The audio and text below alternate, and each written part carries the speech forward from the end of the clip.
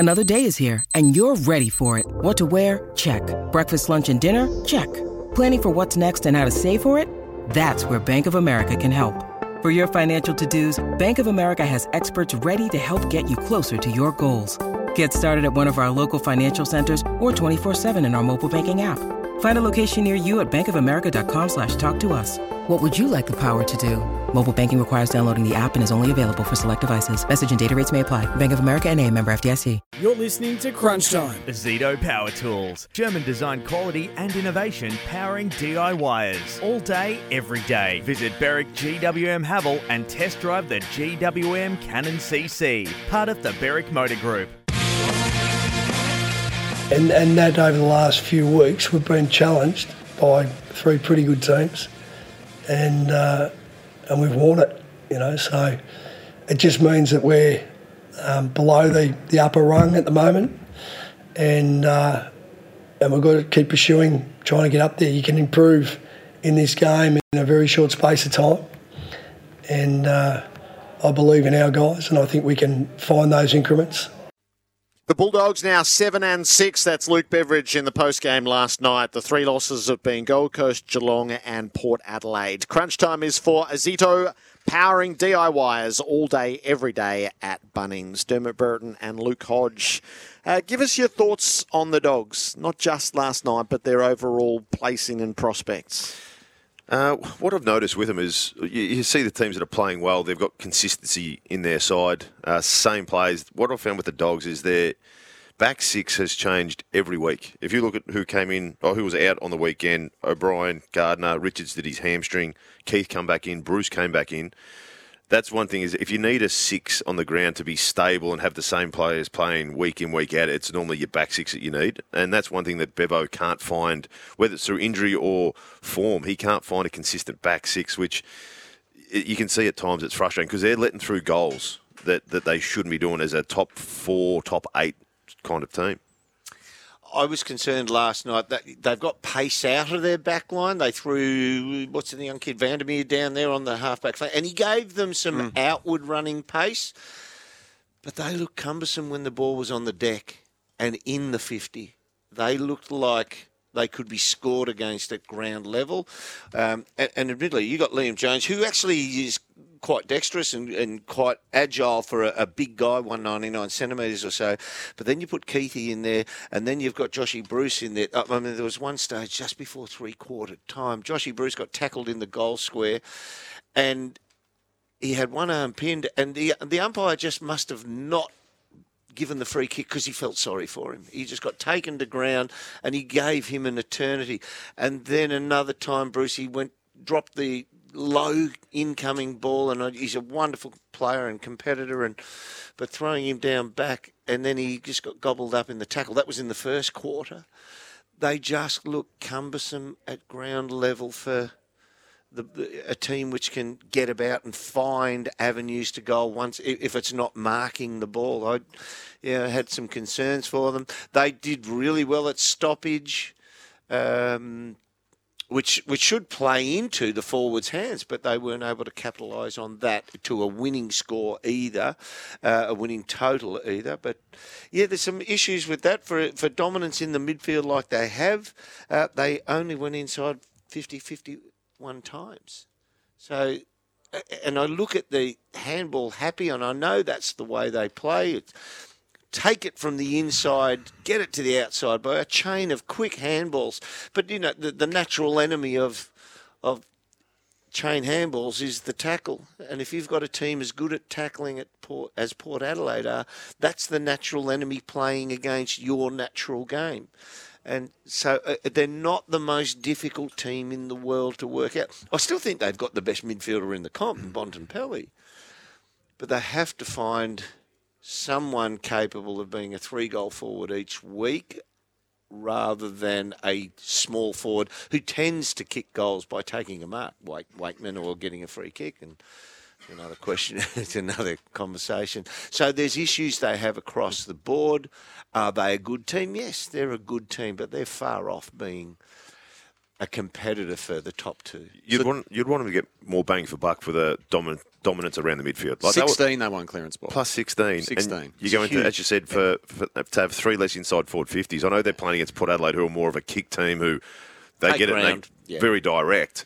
Was the turnover game for me. I mean, there were some bad I think it was 60 points scored from turnover and maybe 6 goals from the back half for Port Adelaide. 9 goals, 8 from turnover. 9 goals, 8 from turnover. So there was some really bad turnovers that Luke Beveridge bemoaned in the aftermath as well. So for all their grunt, all their grit, and you're going to have some really bad turnovers in your forward half too. A team like Port Adelaide, that's not what you don't want to give the ball back to them. They're as good as any in transition and run and spread, and they made them pay every time. And yet, having said all of that, that incident with Oscar Baker with 5 minutes left, if that goal is paid to Cody Waitman, they're 8 points down with 5 minutes left and with a fair bit of momentum too. That was a contentious moment. Western Bulldog, they've got the team that when they charge like they did early in that last quarter, like their first 15 minutes of that last quarter would have broken 75% of the teams in the AFL, and they would have kicked multiple goals in that time. Port Adelaide obviously got a very stable defence. But you're right. For them to be within 8 points, if that goal goes through, if they had all the momentum and then fling down the other end, Port Adelaide get the goal, jumps back out to 20 points. It sort of leaves Bevo in that frustrated, as all coaches are. When you see a game where you lose by a few goals, but there's so many mistakes that you've made that you could be better in that area. Roughly double inside 50 tackles in favour of Port Adelaide. So you've got a forward line with, at most times, like 80% of the game time, you've got Lobb, Norton, Ugle-Hagan, McRae for last night, which, is a weird one, West and Waitman in the forward half. Now, Waitman should be the one who's capable of chasing and tackling, but it just didn't work out that they could hold that ball in. Yeah, so that 51 inside 50s from a plus 16 clearance aspect, you should get repeat entries if you can hold the ball in. That should blow out to high 50s, but they just can't hold it in. Once you are that, I won't say top heavy, but these boys, in your mind's eye, have you ever seen Rory Lobb chase down a tackle? You know, Jamari Ugle-Hagan, if they're there and they come past them in traffic, they'll tackle.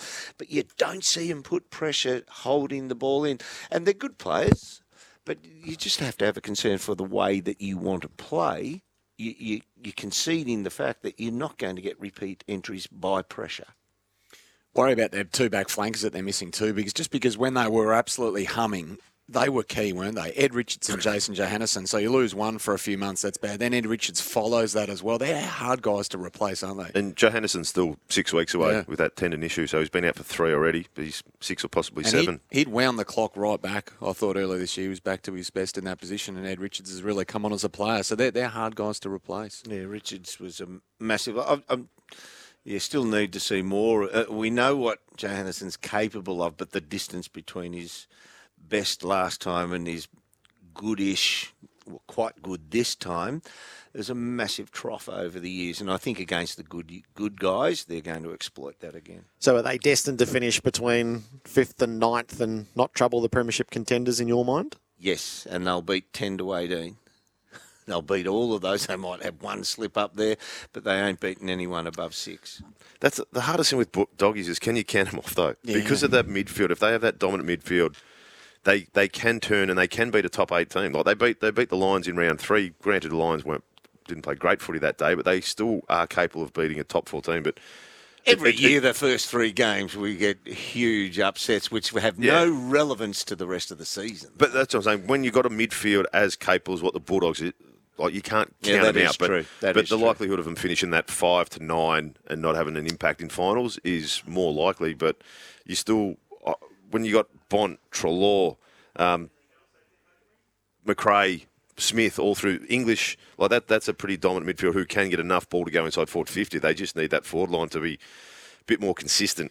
That's the frustration. They are eternally frustrating now. Their best is good enough, I reckon. Like they had Port Adelaide at 3/4 time over there and succumbed in the last. Their best is good enough to contend, but it's proven so elusive both to get their best personnel on the park and their best performances in real time has proven elusive. But I reckon it's there. They're a good team. There's just other teams that are better. Yeah. And that's why I say they are maybe we overthink the best heel in the league. They will give you really credible wins if you are a top 4 team. That free kick was no good. That was no good. The one thing you would say is that he didn't push him either, so you think, God, he's stiff because he's bumped him, and you have to basically assault someone on the goal line to give away a free in that situation. I don't think I've seen one paid this year. But ball was already through. The one thing, though, he just could have looked at the ball and just maybe disguised it a bit more. If you look at it, he had his eyes on the player, and you think it just gave the umpire a chance. The umpire wanted to blow the whistle. That's all it was. It just gave the umpire a chance to blow the whistle. If he just disguised it a bit more, put his eyes up, I've put seen his blokes arms up. run through blokes on the goal line, and you sit here and go, that's close to being booked for charging. As I said. And they let it go. And this one here was a good old-fashioned shepherd. You have to commit grand theft And order for the to normally give away a free kick. for situation of the game as well, bring it back to 8 points. Oh, you just felt the energy go out, and then they go down and kick a goal up the other end. You sit back and go, just could he have let that go? It was just the wrong call. I don't care whether If that it's was in the the first first minute quarter. of the game. That's just the wrong call. That doesn't get. If that is correct, then there were 60 so far this year that have been incorrect. Yeah. If that's the first quarter, he does not pay that in the first quarter because of the pressure, the build up, and that stage of the game. He felt, that's a block. I've got to call it. Shouldn't he have been closer to the action then? We've got 4 now. He's meant to be very close to get that right. I don't know whether the 4's helped on that front. Darcy Byrne-Jones, Port Adelaide vice-captain. They've just landed back in Adelaide, so he's going to join us next on Crunch Time.